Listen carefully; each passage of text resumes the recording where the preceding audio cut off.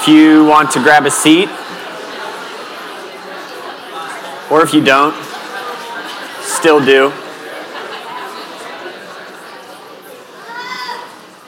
If you have a Bible, a hard copy or a digital copy on your phone, go ahead and open that up. We're going to be in Haggai, the book of Haggai, chapter 1, verses 12 to 15. If you're uncertain where Haggai is, go to Matthew, the very start of your New Testament, and just flip back maybe 7, 8, 10 pages, something like that. And Haggai is there. It's one of the last books in the Old Testament.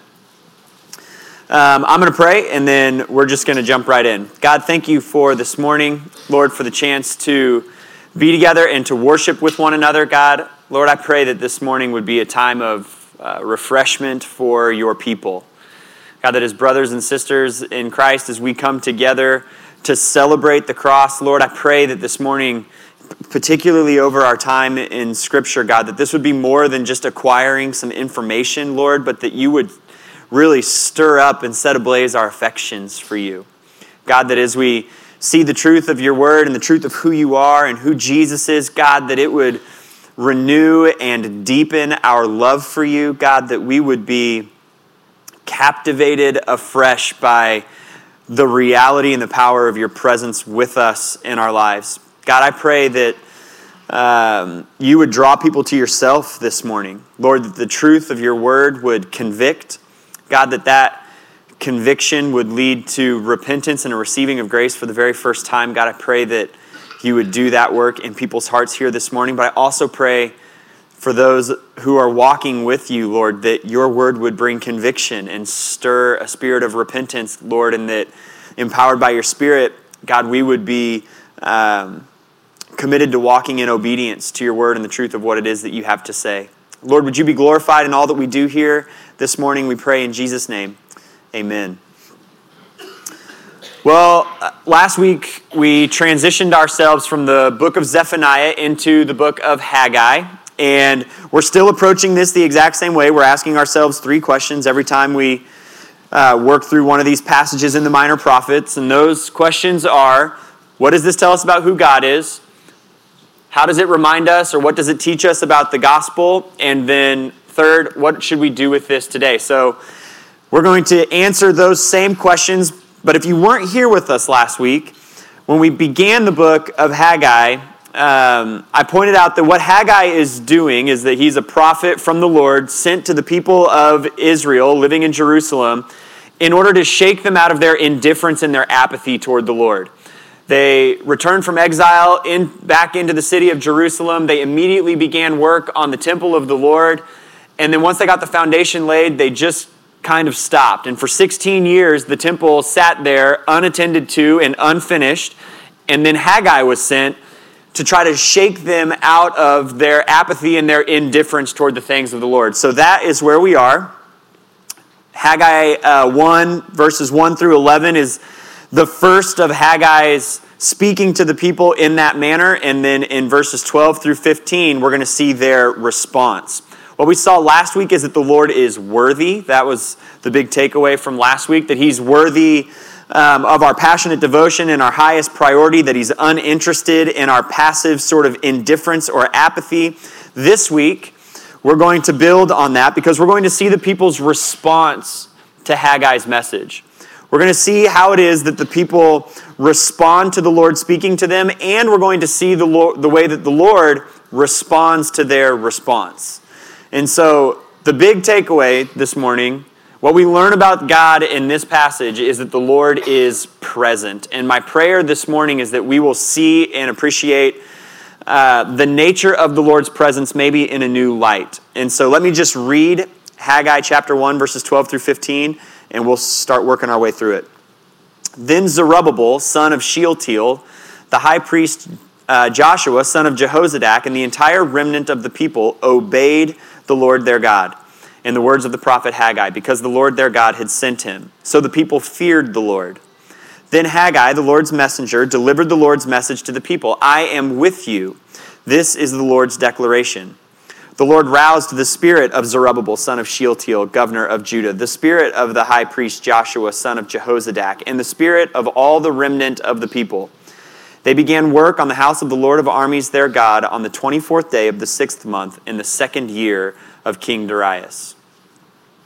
The Lord is present. Here's what we're going to do over kind of the first maybe half of this message. We're going to build a little diagram here.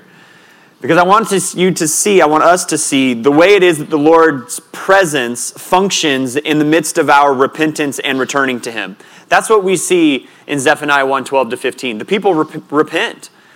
The Lord speaks through Haggai, and the people respond to that, and they obey.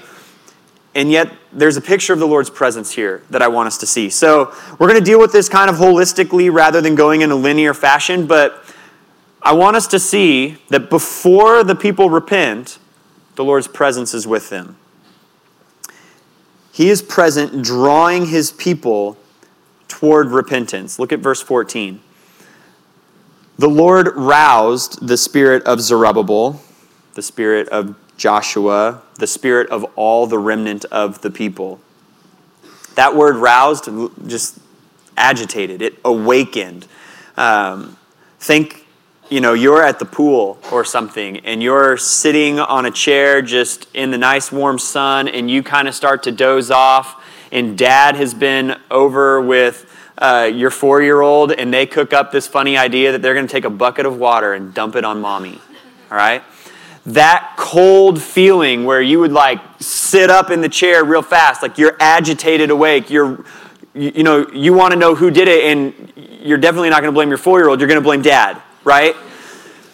Another way to think about this would be, this happens to me sometimes. I have a specific volume setting that I put my alarm on for in the morning. It's like 4 little dots on the volume thing. But sometimes something happens during the day and that volume gets adjusted. And the next morning when my alarm goes off on level 9, I shoot up in the bed and I grab the phone, and half the time I end up kind of half throwing it across the room or something.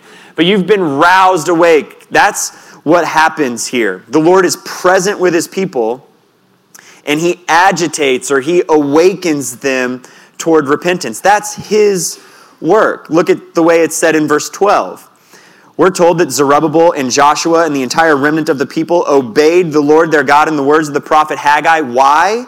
Because the Lord their God had sent him. The Lord's presence here is shown or displayed in the very fact that He sent the messenger to the people that would draw them to repentance. He does that first. He's present there among them before they have their moment of response, before they have their moment of repentance. And the text in verse 13 then shows us 2 ways that I think are important for us to think about how it is that the Lord is present with us, calling us and convicting us and moving us to repentance. Then Haggai, the Lord's messenger, delivered the Lord's message to the people. There's a message and there's a messenger. More often than anything else in my life, the way that repentance is brought forth by the Lord in my heart is that I'm sitting at our dining room table, or I'm in my office and I'm looking into the pages of Scripture. And I read something, I come across one of the commands of the Lord, and it's like cold water has been dumped into my heart. I've been agitated awake by the word of the Lord. There's something on those pages that does not align with something that I know is happening or is true in my life. And it is like the alarm volume is 4 times louder than I expected it to be that morning. And I have been roused awake by the message of the Lord. If you're walking with Jesus, you've received God's grace by faith in Him. I cannot encourage you enough as you pursue sanctification and you pursue holiness. You can't do it without the Word of God. You cannot do it without opening up the Bible and reading the message of God from the pages of Scripture. More often than not, that is where conviction arises in my own life and in my own heart. He agitates us through his message, but sometimes he does that through a messenger. In this particular book of the Bible, the messenger is Haggai. All throughout the Old Testament, there are other prophets or messengers who are sent to deliver God's message to his people. In the life of David, that man was a man named Nathan. In the New Testament, Paul and Peter particularly, we see, are sent to groups of people in cities, and they preach the message of God, and people repent. They're agitated or aroused. They're awakened into repentance. This can happen today in your life in a number of different ways. It could be through the words of a pastor or a small group leader, a friend, an accountability partner, your spouse, parents. Sometimes you know that the messenger to highlight the reality of sin in your life is your child.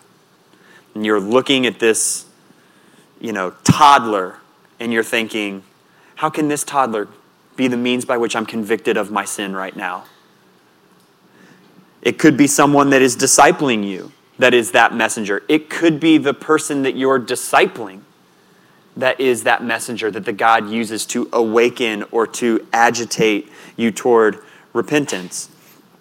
Somebody says something and it's like cold water dumped on you, and now you're awake. There's a story of John Wesley, and he would get together with a group of pastors in London, and they would talk about ministry and the things that were going on in the city and the work that the Lord was doing in their congregations. And it was pastors of all different ages. And at one of these meetings, the youngest pastor there present challenged or called out the oldest member of the group about something that was going on in that man's life. And one of the other folks present there kind of jumped in and said, whoa, young buck. You don't do that to this particular person. He's the oldest, the wisest. He's been walking with the Lord the longest. And John Wesley interjected. And he said, I will thank any person among us to tell me of any sin they see in me. Doing so, I shall consider them as my truest of friends. It's the Lord's presence through his message, through his word, or through a messenger that agitates or awakens, that compels us or moves us or rouses us to repentance. Here in the book of Haggai, the people of Jerusalem are roused to repentance thanks to the message of the Lord through the messenger Haggai. The Lord's present before our repentance. It's his work to draw us to that. But repentance is what happens. Look in verse 12. Zerubbabel, Joshua, the entire remnant of the people obeyed the Lord their God and the words of the prophet Haggai.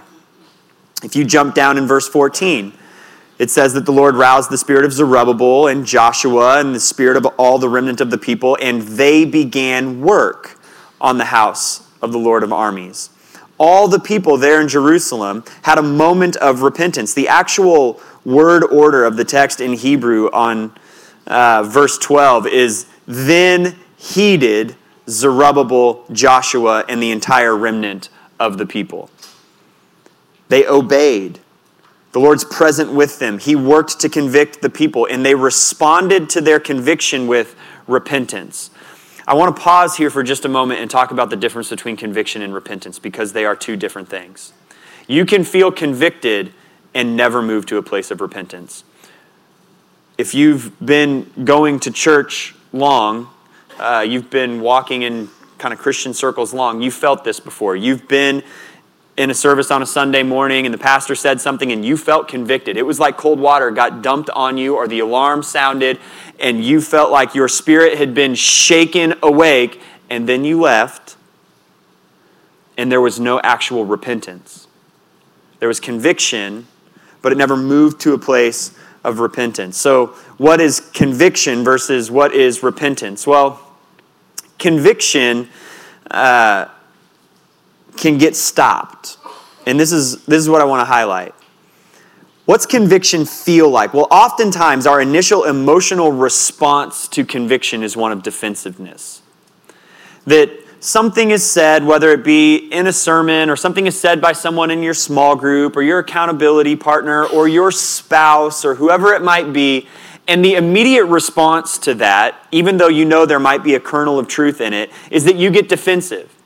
You get defensive because your flesh is coming under attack. That's what's happening. if you've been here very long, my hatred for spiders is well documented. And so I'm about to use an illustration that might sound inhumane. I don't feel like it's inhumane. So, whenever I see a spider, like let's just say I'm in my kitchen, and one of those things scurries across the floor, and I lock my eyes on it, and it locks its million little eyes on me, and I make a decision that I'm going to put an end to that thing. And so I walk over and I go to step on it, but spiders are shifty and they can move in all directions at equal speed at any moment.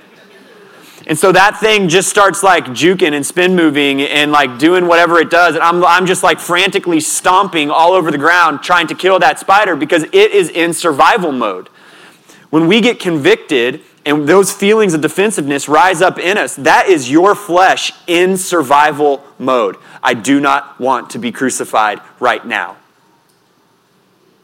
I will get defensive in order to survive. That's what's happening when defensiveness wells up inside of us, and that will completely stop conviction from moving to repentance. We get defensive, and if the defensiveness just lasts long enough, suddenly the conviction that we felt moves toward indifference, and then we just go on with life in the same state. We can also move the other direction, though, that there's an initial moment of conviction within us, and then rather than becoming defensive, we move to this place of like self-loathing or self-hatred or something that instead of being really defensive about the sin that's been called out in our lives, instead we kind of start to hate ourselves, and we don't want to stay in that place either. So the sooner we could get back toward being indifferent, the sooner the self-hatred will go away. Neither one of those are healthy responses. Self-loathing in the face of our sin is not healthy. A defensiveness in the face of our sin is not healthy. Real conviction feels like a holy sort of discontent. Psalm chapter 6 describes it as a shaking in your bones. That's what conviction is. We get beyond our defensiveness, we get beyond our self-loathing, and we realize that this feeling of conviction is something that is stirring inside of us and saying, you cannot remain in this place. You've seen the truth of the Lord's message. You've heard that. It's not lining up in your life. And something inside of you says, I cannot remain this way. That feeling is like this loving pinprick from the Lord that creates within us an understanding that something has got to change. Romans 2:4, it is the kindness of the Lord that leads us to repentance. And that kindness is why we can let down the guard of defensiveness when conviction arises. It's kind of the Lord to do that for us, to illuminate this for us. That feeling becomes unavoidable. It lingers with you day after day until you finally address that. And the way we address our conviction is by moving in repentance. We come before the Lord. We confess our sin. We pray that the Holy Spirit would empower us to walk in obedience in a different direction. That's what it is to repent. But sometimes conviction doesn't make it to the realm of repentance because we stop it before we get a chance to actually repent. Whereas in this case, verse 14, the people began work on the house of the Lord of armies. Repentance is evidenced by a change in action. That change begins in the heart, but it works itself out in a change of behavior. And it's the Lord's presence that draws to there. But there's something else that happens in this process. The end of verse 12. The people feared the Lord. Repentance has a close ally, and that ally is reverence. Repentance and reverence move together. Without reverence, there will be no repentance. Without repentance, it's hard to think that there's any evidence of reverence in your life. If you're convicted, but you're not in a place of reverence, you will feel uncomfortable until you're able to return to your indifference. The fear of the Lord is something that I think is confusing for us this side of the cross, because why would I fear God? He sent his son on my behalf, and he absolutely did do that. But the Bible is filled with this command to fear the Lord. So what does that mean? The actual in Hebrew, in the Old Testament is where this phrase is used the most. The actual word that gets translated in English in fear is actually a string of Hebrew words that don't have a great equivalent. So we compress that in to fear. The straight translation, most literally, would be to say that the Israelite people had reverence before the face of the Lord. We're commanded to be reverent before the face of the Lord. But that reverence is a trembling kind of reverence, an awareness of the truly awesome nature and power of the Lord. And without that kind of trembling reverence, we'll never move to a place of repentance. Let me illustrate. I was trying to come up with a good illustration for what it is to fear the Lord, especially to fear the Lord as a Christian, someone who knows Jesus. And I happened upon this John Piper story. And so this is his illustration. I'm just going to borrow it in full. He tells a story about going to visit a man who was a part of his congregation of his church in Minnesota, and he took his 6-year-old son, Karsten, with him. When they got to the house, knocked on the door, the owner opened up the door, and there, standing next to the owner, was a bull mastiff that could literally look his son dead in the eye. The bull mastiff is standing inside the house, their screen door. The son is standing outside, and they're looking directly at each other. That's how large this dog was. They go into the house, and everything is fine, but Piper realizes that he left something out in the car. So he asks his 6-year-old son, Karsten, will you run out to the car and grab that?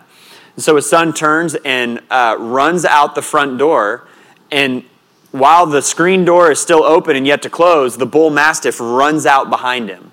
And there's like this low sort of growl coming from the dog, and the owner realizes what's happening immediately, jumps up and runs to the door behind the dog and Karsten and yells out the door, if you will stop running, he won't chase you. He doesn't like it when people run from him. If you'll just stop and walk, he'll walk next to you. Karsten hit the brakes real quick, and the dog walked up next to him, and they walked to and from the car, John Piper said, with Karsten's arms slung around the dog's neck. Now, the power of the dog did not change. The power of that bull mastiff running after Karsten was the exact same power of that bull mastiff standing next to Karsten. The fear there would be the same, but its nature has changed.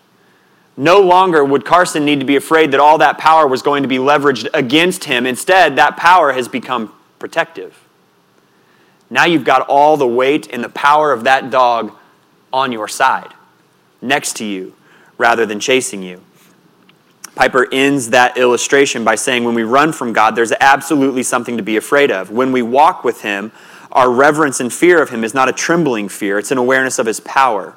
That power is now one of protection. The sheer awesome force of the presence of God in our lives working for us, not against us, should produce trembling. That's what it means to fear the Lord. There's no repentance without that sort of reverence. What comes first? Do I repent and then I'm reverent, or am I reverent and then I repent? What I want you to see this morning, and what I've been thinking a lot about over the course of this week, is that you can't pin that down, the order. The two are friends. They work together. And we shouldn't try to separate them. I had a teacher in 10th grade who got the unfortunate privilege of being the only teacher from like middle school all the way through high school who got me and my best friend in the same classroom. Her name was Miss McGee, bless her heart. We got to pick our own seats, and so of course Ryan and I chose to sit next to each other, and it took Miss McGee all of about 3 days to realize that situation was not going to work, and she needed to probably separate us. And so she splits us out. He's like up in one corner and I'm back in the other corner. But now no one in the entire class can focus because we have not stopped our antics. They're just louder and more spread out now. And no one has the ability to focus now. And so what did Miss McGee do? Well, I'll just put you back next to each other and shove you in the corner, and we'll just contain it over there. You know, don't separate friends, I think is what she learned. I didn't check with her, but that's what I took away. Don't separate friends here. The Lord is present and moves us toward repentance by convicting us, and then reverence and repentance work together. They feared the Lord, therefore they obeyed the Lord. They obeyed the Lord, and that was evidence that they feared the Lord. That's how conviction and repentance operates. And then we get one last assurance in verse 13 of the Lord's presence. Then Haggai, the Lord's messenger, delivered the Lord's message to the people, I am with you. This is the Lord's declaration. Repentance and reverence are met with God's presence. It's a declaration, an assurance, a promise. The Lord is present, drawing them to repentance and then sustaining them as they walk in obedience. He's present to rouse us with conviction. In his presence, we have reverence and we're moved to repentance. And in that reverence and repentance, we're met with an assurance of God's presence. Look at the safety of that. As followers of Jesus, I think we find confession and repentance to be an intimidating or like a frightening thing. But the reality is it happens bracketed by the gracious presence of the Lord, drawing you toward it and sustaining you out of repentance, rousing your spirit with conviction and then walking with you to sustain obedience. There shouldn't be anything to fear in that, because the presence of the Lord surrounds the entire process. His gracious presence is there with you. How does this remind us of Jesus? What does this teach us about the gospel, or what does it show us about the gospel? Well, it should remind us that Jesus is Emmanuel, God with us. When I read that verse 13, I am with you, I can't help but think of Matthew chapter 1. She will give birth to a son, and you are to name him Jesus, because he will save his people from their sins. Now all this took place to fulfill what was spoken by the Lord through the prophets. See, the virgin will become pregnant and give birth to a son, and they will name him Emmanuel, which is translated, God is with us.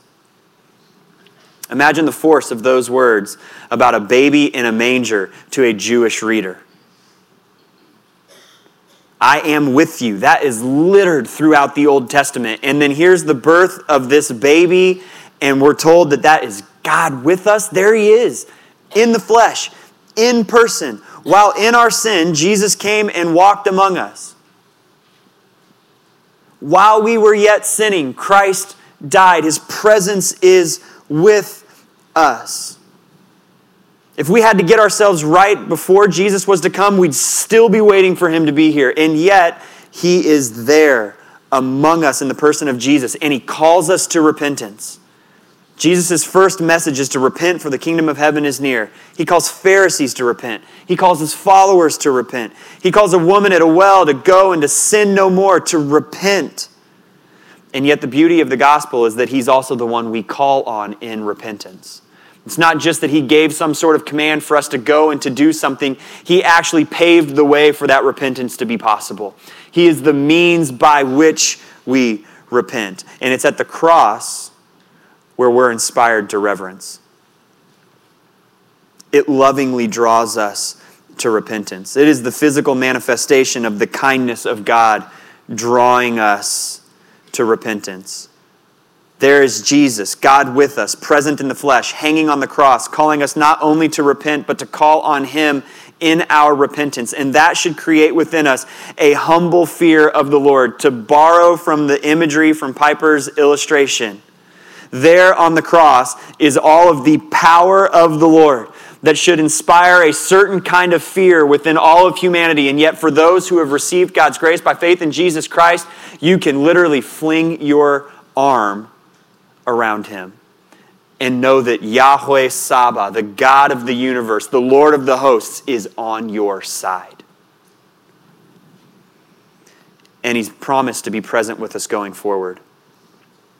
Jesus says in John 16, verses 7 and 8, nevertheless, I am telling you the truth. It is for your benefit that I go away, because if I don't go away, the counselor will not come to you. If I do go, I will send him to you, and when he comes, he will convict the world about sin.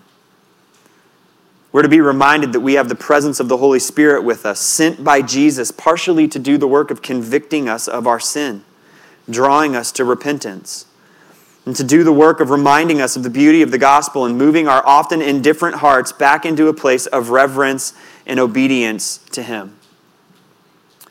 Jesus is Emmanuel. He is God with us, present with us. And so what do we do with this today? Well, if you're a note taker, jot down Philippians chapter 2, verses 12 to 13. Paul works out this same sort of image of the Lord's presence and our repentance and reverence and obedience and his presence with us when he commands the Philippians to work out their salvation with fear and trembling. Why? That's the next verse, 13. For it is God who works in you to will and to act according to his good purpose. He works in us, and we need to let him do that. We must do our part to put to death the feelings of defensiveness that might stop conviction from moving toward repentance. We must allow ourselves to come humbly before his word and hear his loving message so that we might feel convicted. We must humble ourselves enough to hear from those around us who might be the messengers through which God is calling us to repentance. We need to let him work. It requires humility and a willingness and a submissiveness to the work of the Holy Spirit inside of us. But then we also need to work in response. We need to devote ourselves to obedience. We repent and we devote ourselves to walking in obedience. We pray for the Holy Spirit to help walk in a different direction than we were walking in. We pray that the Holy Spirit would shake us out of our apathy and out of our indifference. And then, to borrow from Haggai 1, verses 7 and 8, we go up into the hills, bring down the lumber, and build the house of the Lord, knowing that he will be pleased and he will be glorified. When the presence of the Lord convicts and then draws us to repentance, we stop doing the sinful thing and we start doing the obedient thing. And we do so knowing that that work is ultimately his, and so we give him glory. He is the one doing the work. The only reason you're drawn to repentance is because he fuels it. The only reason you walk in obedience is because he helps you to do so. The only reason that a God-glorifying, Christ-exalting thing is now happening in your life is because he is sustaining it. His presence brackets the entire process. We don't allow obedience to inflame our pride. Instead, we allow it to grow our humility, because were it not for the presence of the Lord drawing us to repentance and walking with us in response, there would be no God-glorifying action in our lives. Let the Lord work. Be devoted in your responses and give him the glory for the work that he's doing in you and through you. What we have here in Haggai are a group of people who are content to go about their own business, making their own houses look really nice while the temple of the Lord sits in disrepair. And then Haggai shows up and he delivers the message of the Lord, and the people are moved by the presence of the Lord to repent, and then they're sustained by the presence of the Lord to work in obedience to him. There's no temple in our day. We don't have, a physical building in one location somewhere where the presence of the Lord is said to dwell. Instead, 1 Peter chapter 2 says that the people of God are now the house of the Lord, and the Lord is present with them. He's present with us here collectively as a group of believers, but he's also present in each individual believer. And so here's how I want us to close this morning. We're going to take communion. If you're someone who's going to pass these out, if you would come and grab these trays and start to distribute those. There are 2 cups stacked up there. The bottom has a little wafer in it. The top is the juice. If you need a gluten-free wafer, those are in the center. If you're someone who's placed your faith in Jesus Christ for the forgiveness of your sin, you've received his grace, we invite you to take communion alongside us. And as this is getting passed out, I want to just kind of direct our attention, so kind of remain focused here for just a moment. One of the beauties of the gospel in this book of Haggai is that there is that line in verses 7 and 8 of chapter 1 where the Lord commands the people of Jerusalem to go up into the hills and to get the wood and to build the house of the Lord. This command to go and to do something. And as here, the house of the Lord, we don't have a temple to build. In fact, we've got a church to build. But Jesus has actually laid the foundation of that by giving of himself. And so as we read, go up into the hills and gather the lumber, I can't help but picture the fact that Jesus, it's as though he literally said, why don't you go grab the wood, fashion it into a cross, and I will go up on that hill and I will build the house of the Lord. I will give of myself because there's no amount of good behavior, there's no amount of obedient action that could possibly save any individual. So I will go up onto that hill and I will lay myself down as the cornerstone to that temple so that all who place their faith in me will be built into the house of the Lord and surrounded by my presence at all times. That is the beauty of the gospel. Go get the wood, Jesus said. Get the lumber, fashion it into a cross, and rather than gather it and build a temple, why don't you nail me against it and I will build it for you. And so we come together and we take communion. And what we have is Jesus' body doing that act on our behalf. We get the reminder of the presence of the Lord that surrounds us in our repentance, draws us in reverent awe to his work on the cross, and then sustains us in obedience on the backside. Communion should be a reminder for us that Jesus was not indifferent about glorifying the Lord. And that his passion and his devotion led him all the way to a sacrifice of himself on our behalf. And so in response, we come before him and allow our indifference to be crucified. We come before him and allow the presence and the safety of him and his sacrifice on our behalf to be that which allows us to move into places of repentance, to trust his goodness and his kindness in its conviction and in drawing us to repentance, and then to rely upon him to walk in obedience. And so as we do this today, what I want us to think about, and what I challenge you to consider, are all the times that you've allowed conviction to grow cold. The times where you've allowed maybe a lack of reverence to stifle repentance in your life. And then to take a fresh look at the cross, because there's God with us, paving the way for our forgiveness and also paving the way for our ongoing repentance and obedience to him, in a body broken and a blood poured out on our behalf. Let's take this together. Brothers and sisters, this is the body of Christ, broken for you.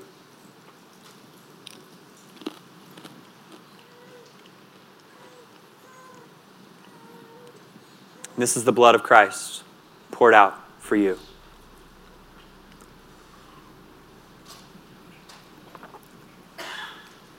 We take communion in remembrance of him, but I also prayed this morning that it would move us to a reverence of him. Let's stand up and sing together.